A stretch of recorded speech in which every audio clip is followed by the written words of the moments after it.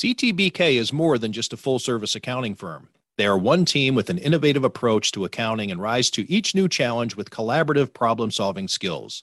CTBK goes above and beyond by lending helping hands in the Buffalo and Niagara communities through volunteer work and donations, and is partnered up with Victory Sports for 2022 to help keep kids in the community active. The professionals at CTBK are determined to help individuals and businesses succeed.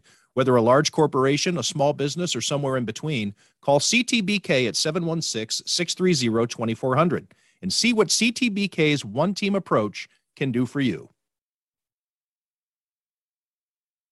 Welcome to a St. Patrick's Day edition of Tim Graham and Friends, brought to you by CTBK, CPAs and Business Consultants. I'm Tim Graham of The Athletic, here with Jonah Bronstein of the New Bronstein Times. We're going to be joined later on in this episode by Kris Baker at Sabres Prospects, and we're going to talk about the Sabres signing Devon Levi. He'll be reporting to Buffalo and not Rochester.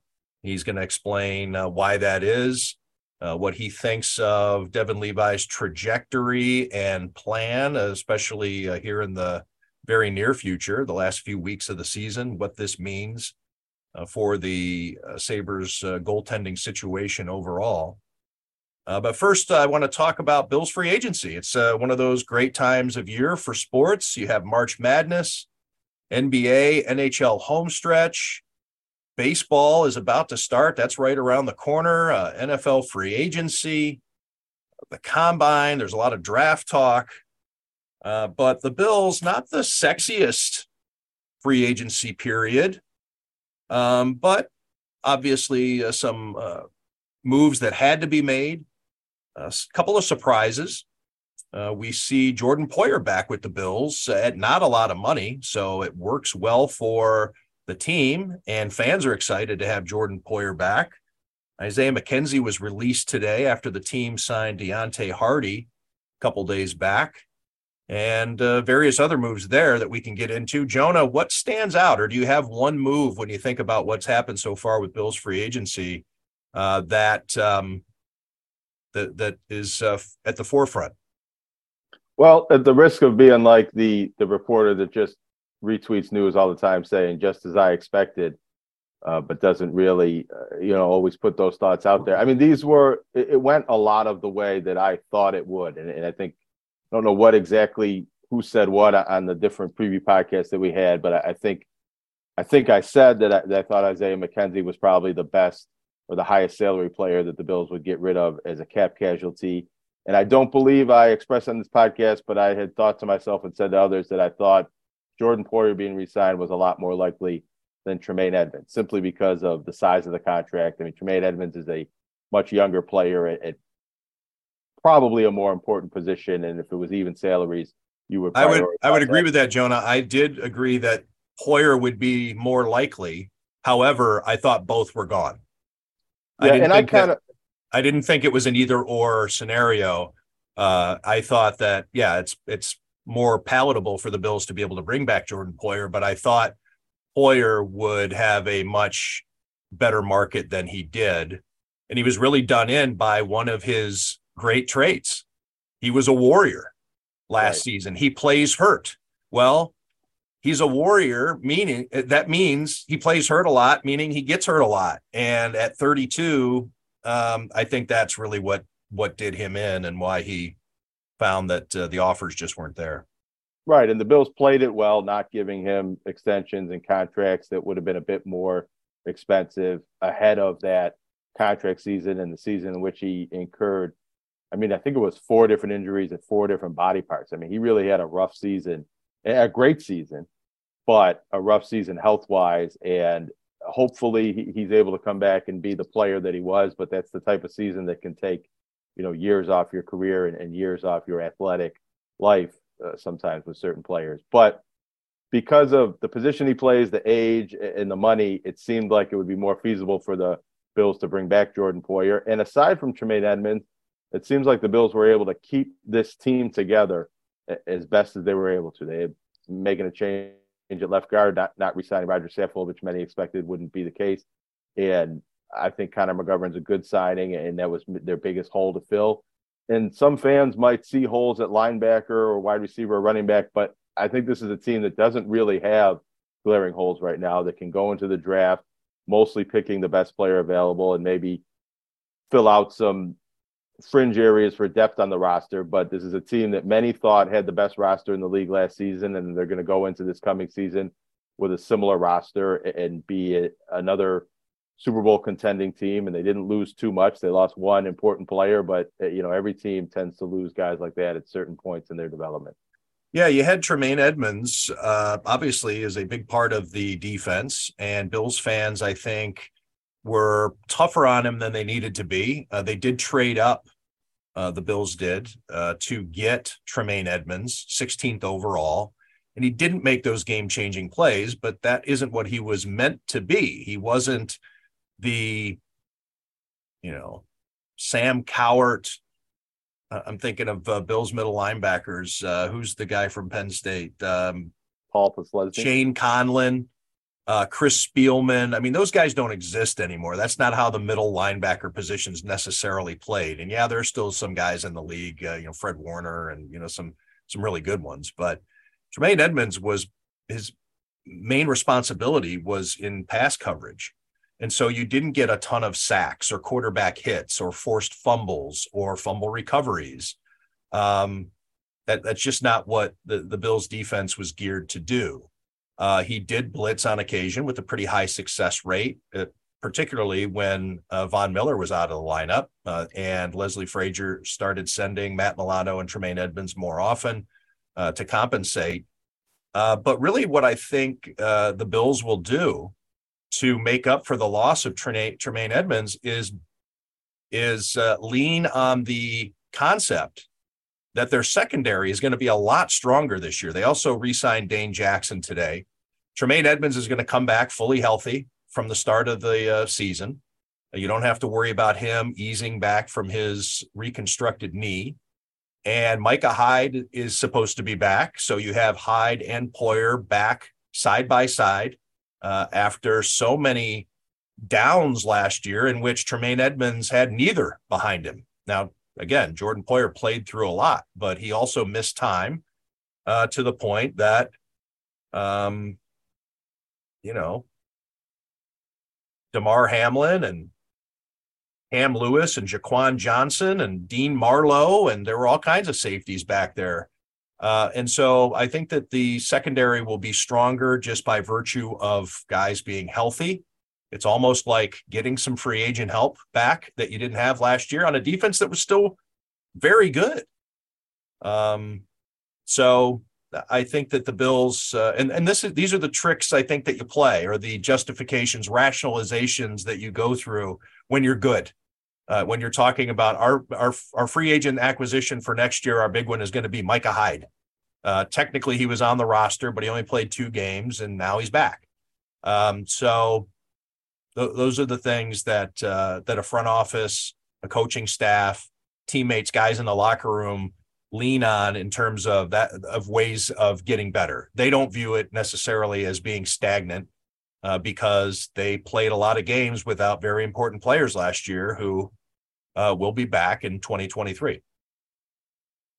Yeah, and I think, I don't know how much the Bills planned for this and saw it coming, but in some ways they probably, Brandon Beane probably recognized this as a potential path. But the way it played out is really, they gave Matt Milano a big contract when he came up into free agency a couple of years back.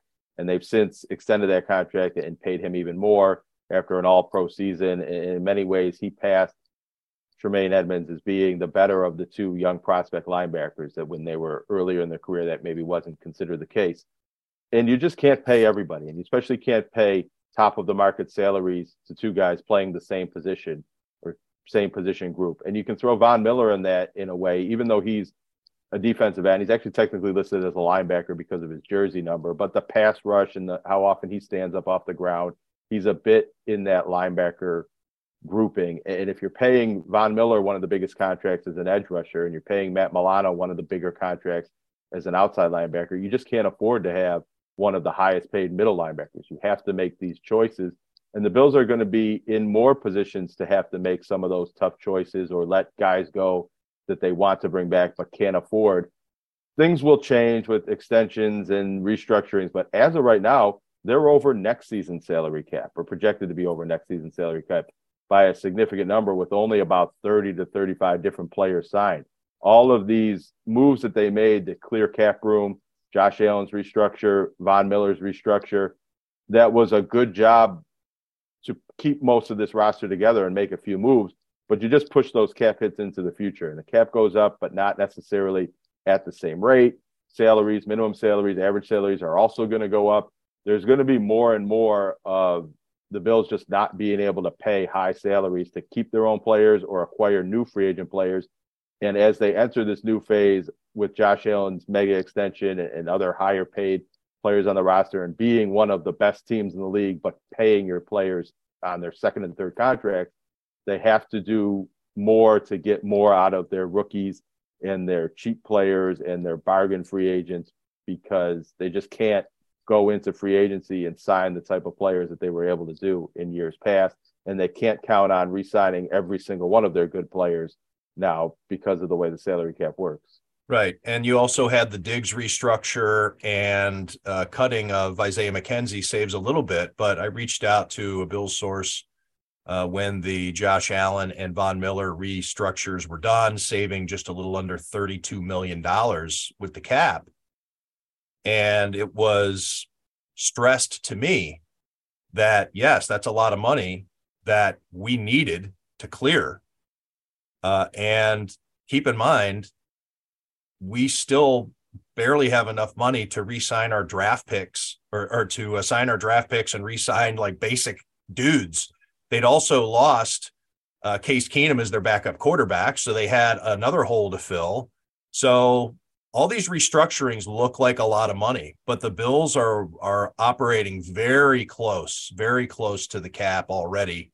And I think that they've been pretty artful with it. It looked as though that was going to be the case last year too, and Brandon Beane found a way to bring in Von Miller. So I think that he is viewed by many fans as a magician of some kind. And there is a belief out there that the salary cap is fictional, that it's just some sort of construct. But I think the Los Angeles Rams keep proving to everyone that the salary cap is very real. But anyway, I'm digressing. They're operating very close to the cap, and they seem to be, with the exception of Tremaine Edmonds, like you said, Jonah, have kept the team a Super Bowl contender pretty much intact. And with the case of Hardy over McKenzie, it's people who know way more than I do, really like this swap out. They think that that's an upgrade if Hardy can stay healthy, because of McKenzie's problem with drops and focus, and he's a bit of a flake.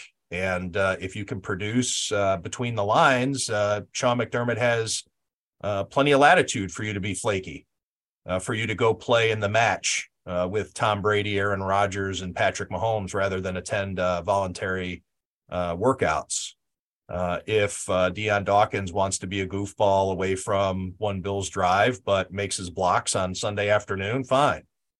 But if you're Isaiah McKenzie and being colorful and quirky and, saying things he probably shouldn't and being a little loose-lipped and then drops 8% of his passes, then Sean McDermott's got no room for you. And colorful, you got to be good if you're going to be colorful, especially on Sean McDermott's team. Your thoughts on the running back, Jonah? That is a position that still seems to be out there. Do the Bills keep drafting running backs? We know that Nyheim Hines is back with a restructured deal also. James Cook, Devin Singletary's lingering out there as a free agent. And we've heard all these flirtations about Jamal Williams and kicking the tires on this and that. We talked about it on a podcast a couple of episodes ago. Derrick Henry was the betting favorite to land with the Bills over any other team in the league. I don't know, running back. I think from a numbers standpoint, they're going to add a running back, whether it's in free agency or through the draft. As far as the immediate need to get a starting running back or a high-paid running back or the best running back that you can possibly get, I don't really see that happening. I think the Bills invested a somewhat high draft pick in James Cook, and he had a promising rookie season and is the brother of a outstanding NFL running back. And I think you want to give him some opportunity to prove that he could be the number one running back.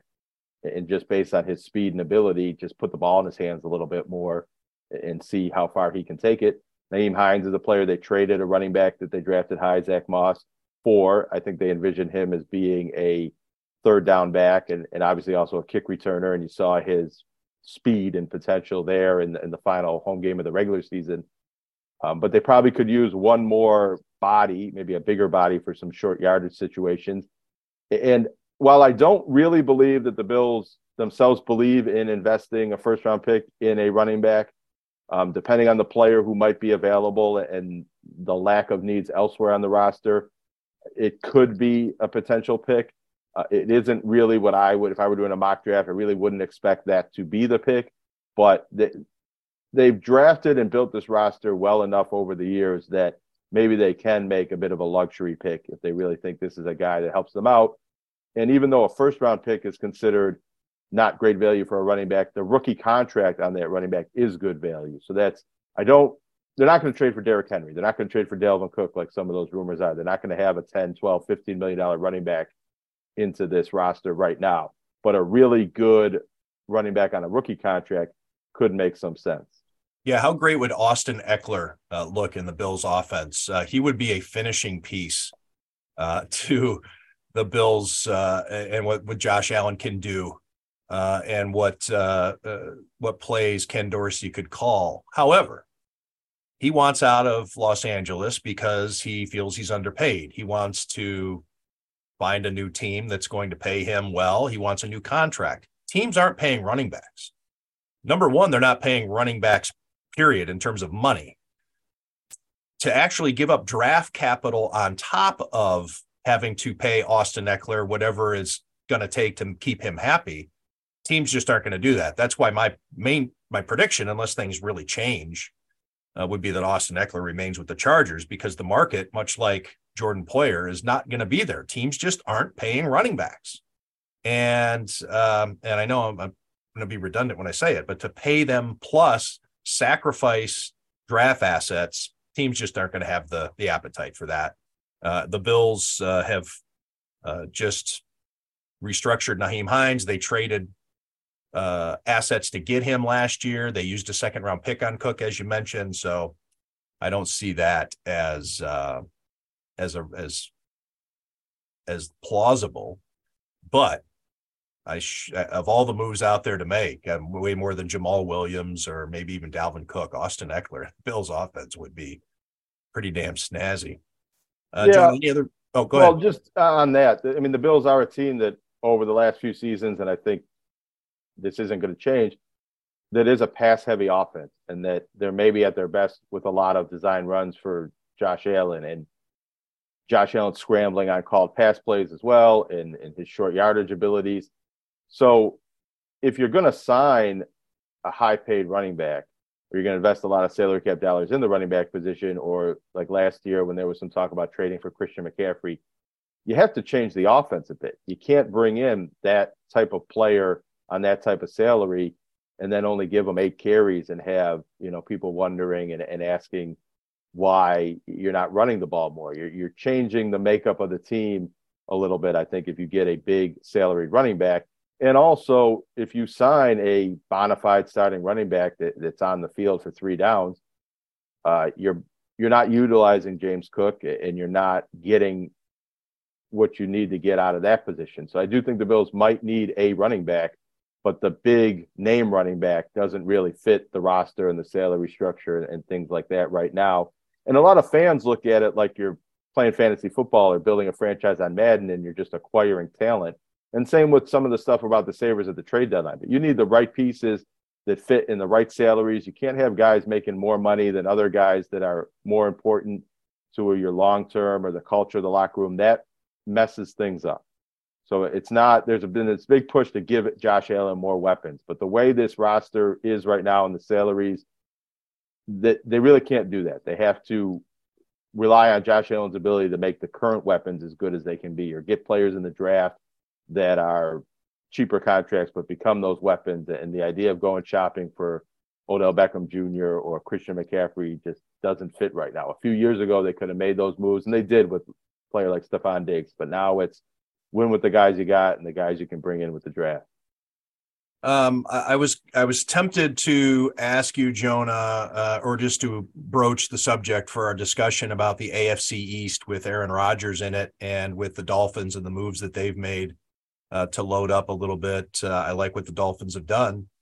And Aaron Rodgers in the division, I think we're looking at the New England Patriots as the fourth best team in the division with the worst quarterback situation.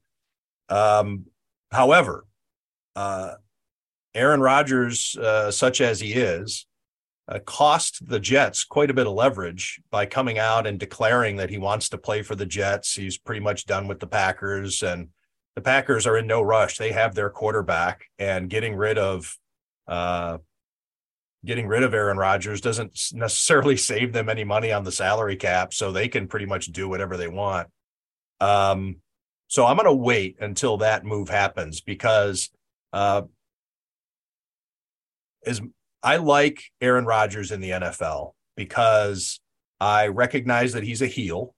I don't like him. I want to see him, I don't know. I think I want him around for the aspect of somebody to root against. I am not of the mind that he's got to go. I'm tired of him. I was the same way with Brett Favre. Like, keep these guys around. They are interesting. And having Aaron Rodgers in the AFC East makes the division that much more compelling. But partially, I want to see this whole thing just blow up on the Jets and Aaron Rodgers, and have the Packers maybe call a bluff or whatever and say, go ahead and retire. We don't care, or just cut him. I don't know. Well, I don't know. I don't know what I want to see, but let's wait until that trade is finalized before we, I guess, get into how the division looks, because I think it's no sure thing when you're talking about Aaron Rodgers and that this deal is going to happen no matter what. Even if both sides want it really badly, he's such a weirdo that whether he's flirting with Jeopardy or ayahuasca or whatever, he's such a wild card that we don't know what's going to happen. Well, and because I think he does end up on the Jets eventually, but it goes back to that point I just made.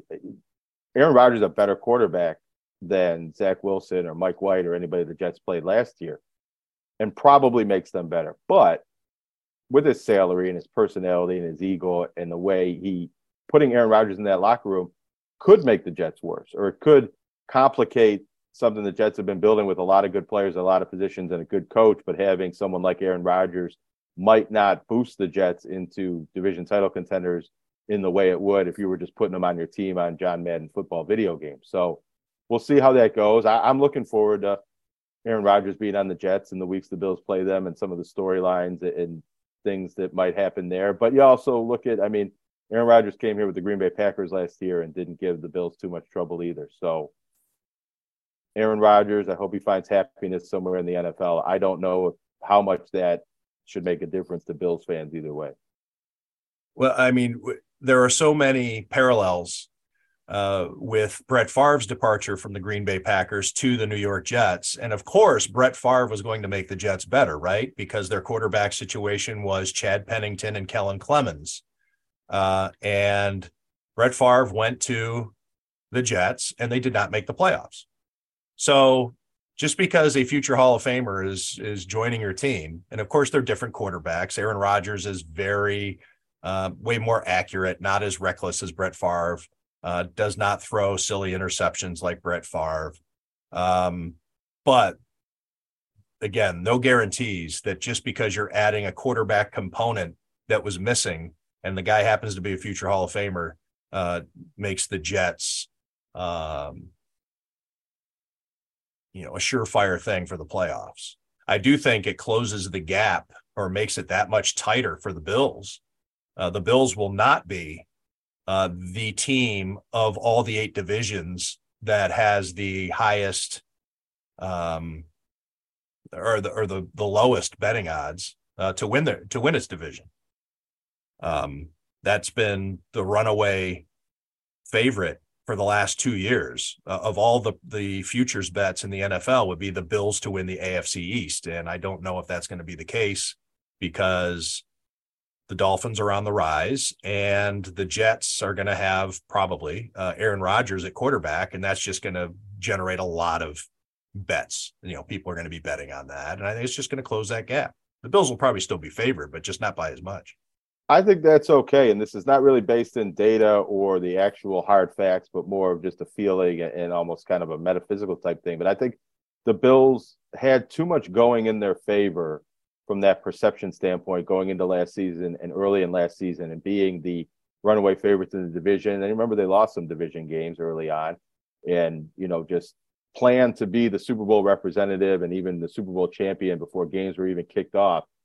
And I just feel like it's going to be one, I think it could just help the team in terms of having more reasonable expectations. And I think it really helps the fan base and the feeling around the team if they're not so much expected to be the best team in the NFL. And that when they do win and they are among the Super Bowl contenders, that feels a little bit more of like found money instead of money that you already, spent before you had, which was really, I think, the case.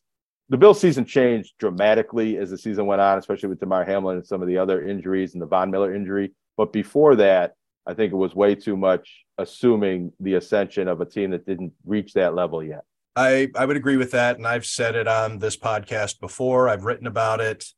So I'll say it again because it fits right here, is that I think there was a belief, Bills fans, yes, I think maybe even some in the building over at One Bills Drive, that after nearly 20 years of getting kicked in the teeth by Bill Belichick and Tom Brady, that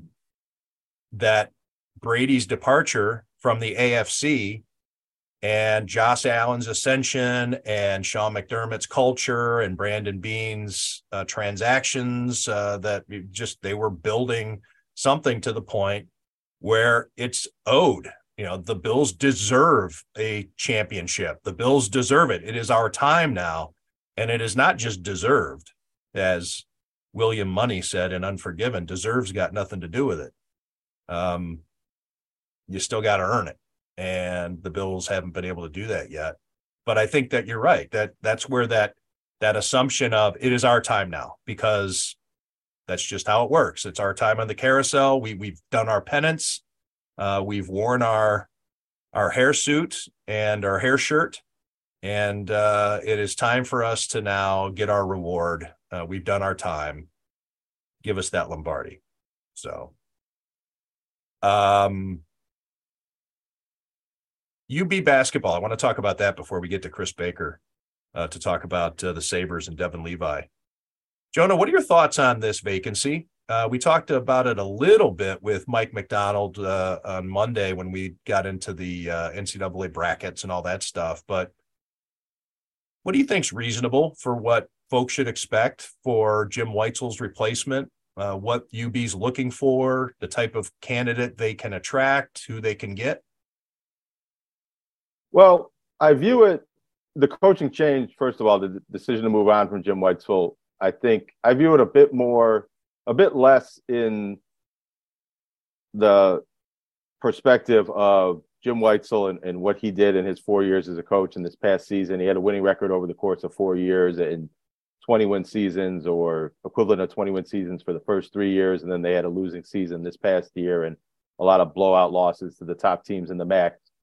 But what I think happened, and the reason there is a coaching change right now, or coaching vacancy right now, is more the development of Mark Allnut as the athletic director, and that he had come in and he was pretty new on the job when Nate Oates left, and there was a coaching search for the men's basketball coach, and there were interviews and there was a search process, and ultimately he landed on the interim coach that wasn't really a locked in place interim coach when they made him that. It was kind of thought that they would make a new hire, and they didn't. And Marco, I heard different things about whether certain candidates turned the job down or they were unable to come to salary terms with candidates that they wanted, or didn't attract the candidates that they wanted. And ultimately, he decided, coming off of a 32-win season that Jim Weitzel's coaching was prominently involved in as an assistant, to keep the ball rolling. And Jim Weitzel did a good job with retention, keeping all of the players. Nobody transferred out when Nate Oates left. They did lose recruits, but they replaced it with a pretty solid recruiting class and some good transfers,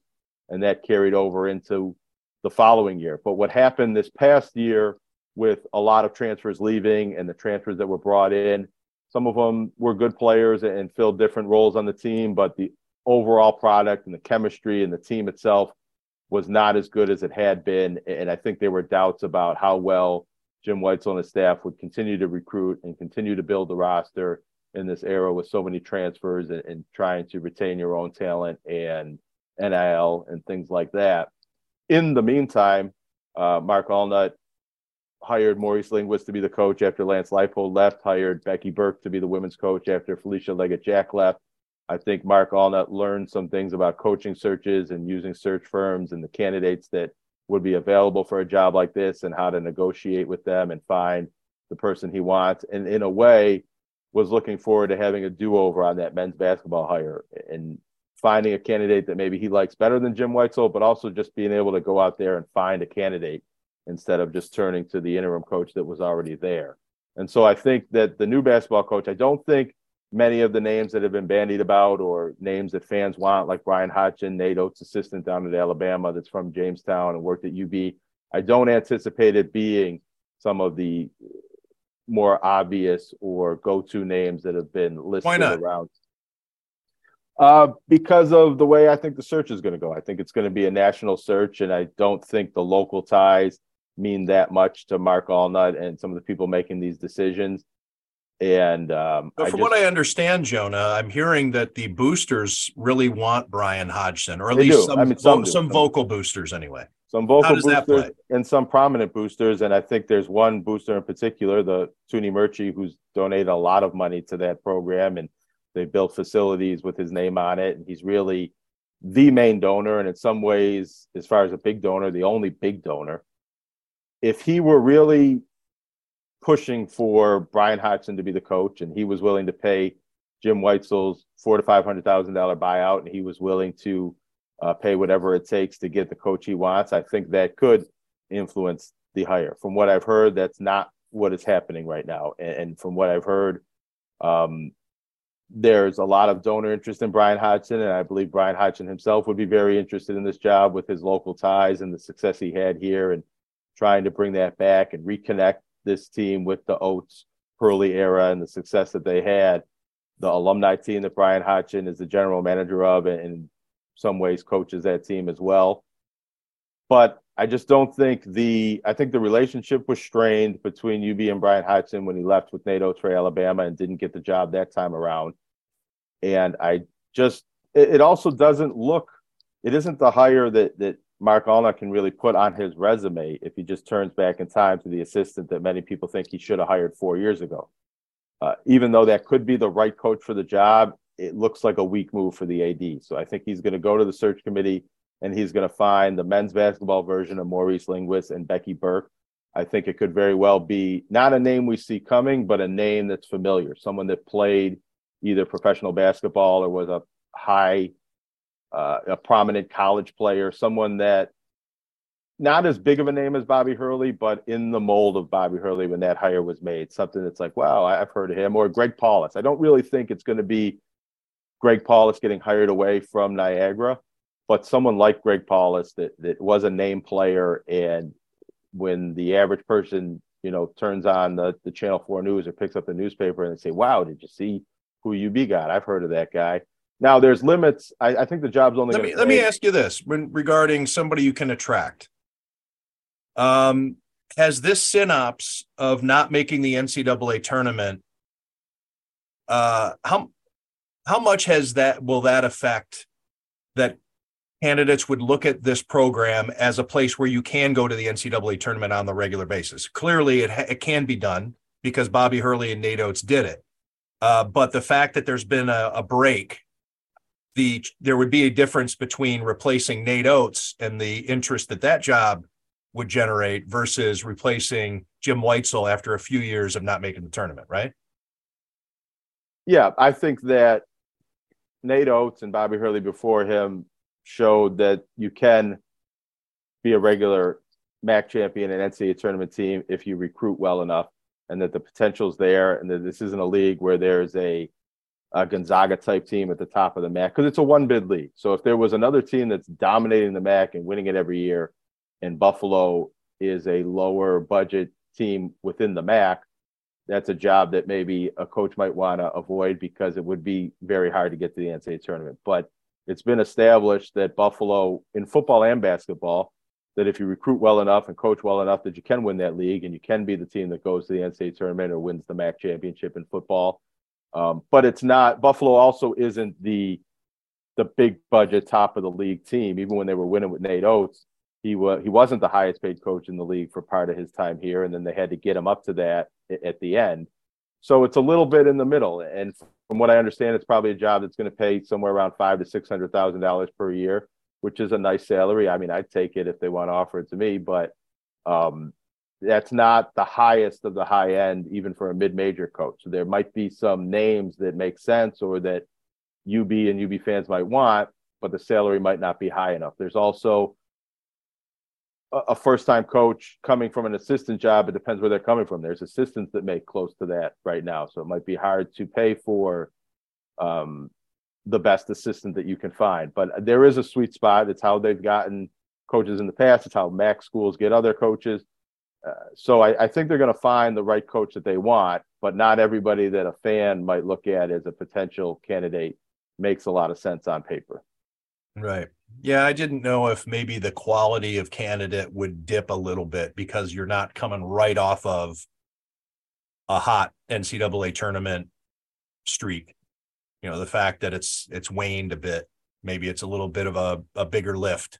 Maybe, but I think what happened, from what I've heard of my understanding of the coaching search when Nate Oates left, was that there were a lot of names thinking, wow, I love that job. Look what Nate Oates did there. Locals that were prominent assistants elsewhere.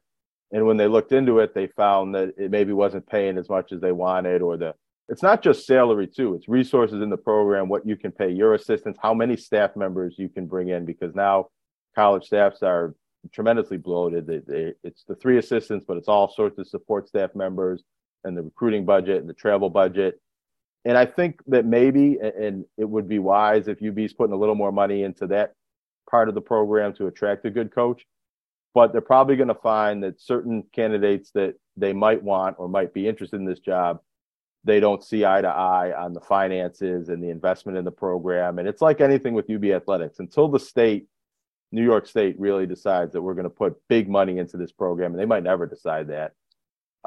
You're still going to be a MAC level, certain middle of the MAC type budget, maybe top third of the MAC, but you're never going to be, Buffalo's never going to be the team that's paying much, much more than the rest of the MAC and dominating the league and being a Gonzaga of the East, until New York State puts millions and millions of dollars into the program. And that has to start with football, really, to get it to that level, in basketball. And I just don't see that happening, in the immediate future.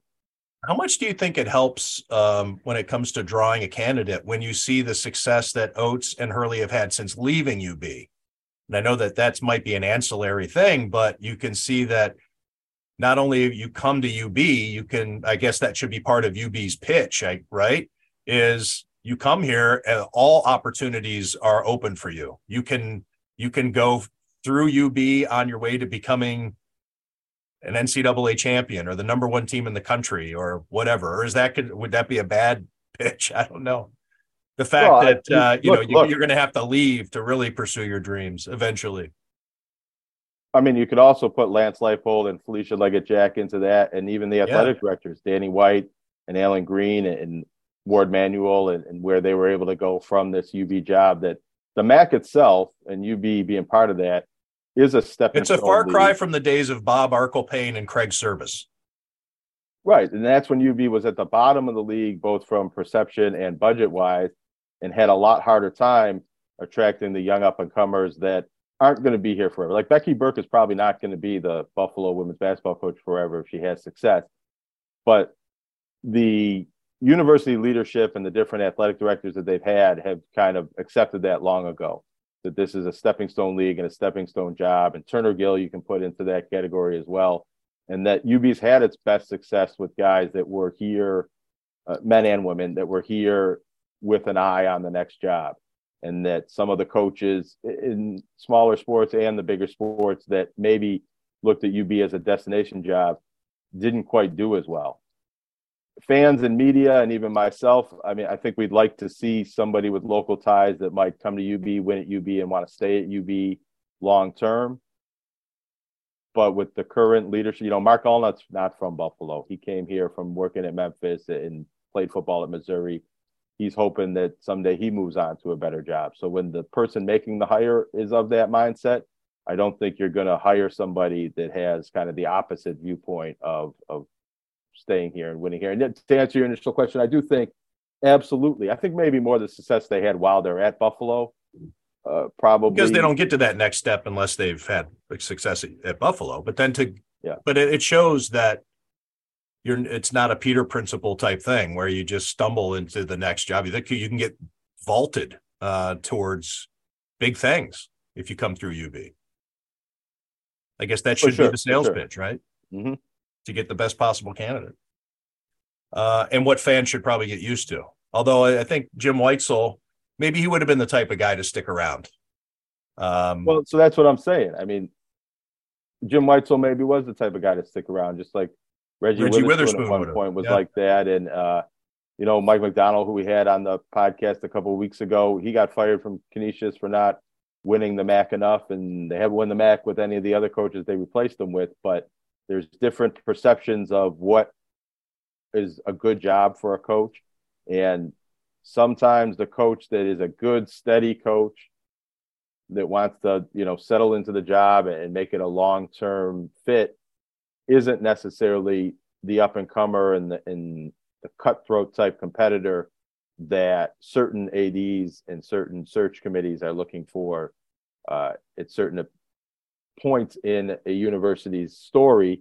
And, the interesting thing, I think, is what are the expectations now at UB? Because this was the first losing season in 10 years and the first losing season that Jim Weitzel had in his 4 years. And is that the new standard, that win every year? And if you're not winning the MAC, that's unacceptable. And we're going to move on and hire a coach, because I don't know how realistic that is in a league like the MAC and with the budget that they have, but that because of the success that so many of these programs have had in multiple sports, that maybe is the standard, at least for now. Well, that's a good discussion there. And I think that there's so much nuance to the UB basketball program, and what I'm going to actually, I don't know why, but I just had a brain cramp. And I'm thinking to myself, I'll take this out in editing, but maybe I won't. Maybe we'll just leave it in here. I'll pause for a little bit, and then we'll just ease into a CTBK ad, and then have Kris Baker on to talk about Devon Levi signing with the Buffalo Sabres today. Jonah, is there anything else you want to add? No, and I mean, whatever I say, you might just edit it out anyway. So what's the point? This might get just snipped, but I think I'll just leave it because it's easier that way. I want to make one quick note just to kind of acknowledge some teams. Niagara women making the women's NIT, and even though they lost by a big number against Green Bay, that was the first postseason appearance ever for the program. And they're going to have their key players back, the Parker sisters and the O'Hara girls. So this could be next season could be another strong season for the Niagara women's basketball team. And because we're talking to Kris Baker coming up about Devon Levi coming out of Northeastern, I think it should acknowledge Northeastern women's hockey team is in the Frozen Four. They're playing right now as we're recording this. They have 3 local players on their roster. And, if you like rooting for locals, doing big things in college hockey, check out the Frozen Four this weekend. All right. Thanks, Jonah. CTBK is more than just a full-service accounting firm. They are one team with an innovative approach that takes on each new challenge with collaborative problem-solving skills to provide creative solutions for their clients. Based right here in Western New York, CTBK is a champion for your business in our community. Additionally, CTBK goes beyond tax and attest services by offering a wide array of consulting and outsourced solutions tailored to meet the unique needs of your business, allowing you to focus on your operational and long-term strategic goals. Whether you're a large corporation, a small business, or somewhere in between, the team at CTBK is determined to help you succeed. Visit ctbk.com or call 716-630-2400. 716-630-2400 to learn how CTBK's one-team approach can work for you. Welcome back to Tim Graham and Friends, brought to you by CTBK. We're joined now by Kris Baker at Sabres Prospects on Twitter. That's where you should be following him if you aren't already. And with the news today that the Sabres have signed Devon Levi, and according to reports, including by the Athletic's Matthew Fairburn, Devon Levi will be reporting to Buffalo, not Rochester. But anyway, let's just maybe we'll get into that decision in a little bit. I guess, Kris, just your thoughts on them getting the deal done with time left in the season. There's going to be no drama. Northeastern season ended over the weekend, and now here this is, nice and tidy. Devon Levi with the organization, signed for his 3-year entry-level contract. Yep. Year one, contract begins immediately. So 2022-23 season is the first year of the contract. It's kind of agent leverage to get that meter running now. Those are some of the concessions that you have to make to kind of get the player in the system. It's no different than Owen Power when he came in, Casey Middlestad, even Sean Malone, when they signed their contracts, their meter started running immediately. So this would make Devon Levi get to his second contract a year sooner. You know, because you have seen in the past other prospects when they get into the organization, they'll sign a contract that'll start the next year, and then they'll report to Rochester on an amateur tryout. That's not going to be the case here, to kind of just clear up that. But no, I mean, Levi is you can look at his numbers and you can, make judgment on the goaltender by his numbers, but really, it's more about how they play the position. And he's not the biggest guy, but he makes himself big in net. I think Sabres fans are really going to be impressed with this kid, the way that he just thinks the game. He has it's high goaltender IQ. He understands the geometry of the position. He's very quick. There's just a lot to like when I'm really curious to see what the majority of fans, who I think many fans probably haven't really seen him play, maybe just casually watched highlights or whatever, even if that, to really get a glimpse of this kid, because he is truly a special prospect with how his approach to the position, how he thinks the position, how he executes in the crease. This may be dangerous, but I know that you've been asked this question before in different venues, whether it be on the record or over beers, but because there are similarities, at least to their come up, their glow up story through college. How does Devon Levi compare to Ryan Miller as Ryan Miller was leaving Michigan State in terms of readiness, or however you want to make the comparison? Because that's a known quantity among Sabres fans. Yeah. Devon Levi, even though they know the name and they know the stats, and maybe they were able to see a game on a regional sports network, really don't know much about Devon Levi, all things considered. Yeah, I think with the exception of, there's a lot of parallels, first of all, right? Later round draft picks, they had what you might consider a non-traditional path to Division I. Ryan Miller played in the North American Hockey League. Devon Levi played, extensively in, Canadian junior leagues that weren't the big premier leagues before committing to a D1 program. Their resumes are similarly decorated. Levi doesn't have the Hobie that Miller had, but I think in terms of all the accolades and winning, conference players of the year and best goaltending awards and things like that, very similar parallels there in terms of resume. Similar approaches to the game. Ryan was very cerebral, very much a thinker, and that's kind of how Devon Levi is. Devon Levi is a computer science major at Northeastern. He's very serious about his studies, how they prepare for their sport off the ice. Devon Levi is, we talk about like quarterbacks in the NFL. You want that guy that's maybe his best attribute is above the neck. That's kind of how Levi is. Like when he was injured a couple of years ago, coming out, I think he had a cracked rib coming back from the World Juniors 2 seasons ago. He spent a lot of his time improving his puck tracking ability by doing virtual reality. Those are types of things that I bet if virtual reality existed in the early 2000s when Miller was a similar age, that he probably would have done.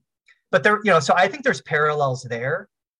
And frankly, Miller presents himself as a much larger goaltender in size, but I think that they would, Miller's best nights is when he made it look very effortless. Like it was almost like he was asleep because he made it look so easy. Levi kind of can do a little bit of that too. There's not a lot of the flamboyant, acrobatic saves because he doesn't need to make them. So I don't know if I'm answering your question the best way, but I see a lot of parallels there. And it's what you don't want to do though is say, okay, this guy is saying that they're going to have similar careers, that Devon Levi is going to be a Sabres Hall of Famer. He's going to win an Olympic MVP, right? But it's like, I can see a lot of reason to believe that there's a similar trajectory that could lead to similar results in the NHL. Like the Sabres have pursued, or at least had in their system, or at least in the pipeline, I guess, maybe not under contract, college goaltenders before. And a lot of times they just choose to go somewhere else. They don't sign.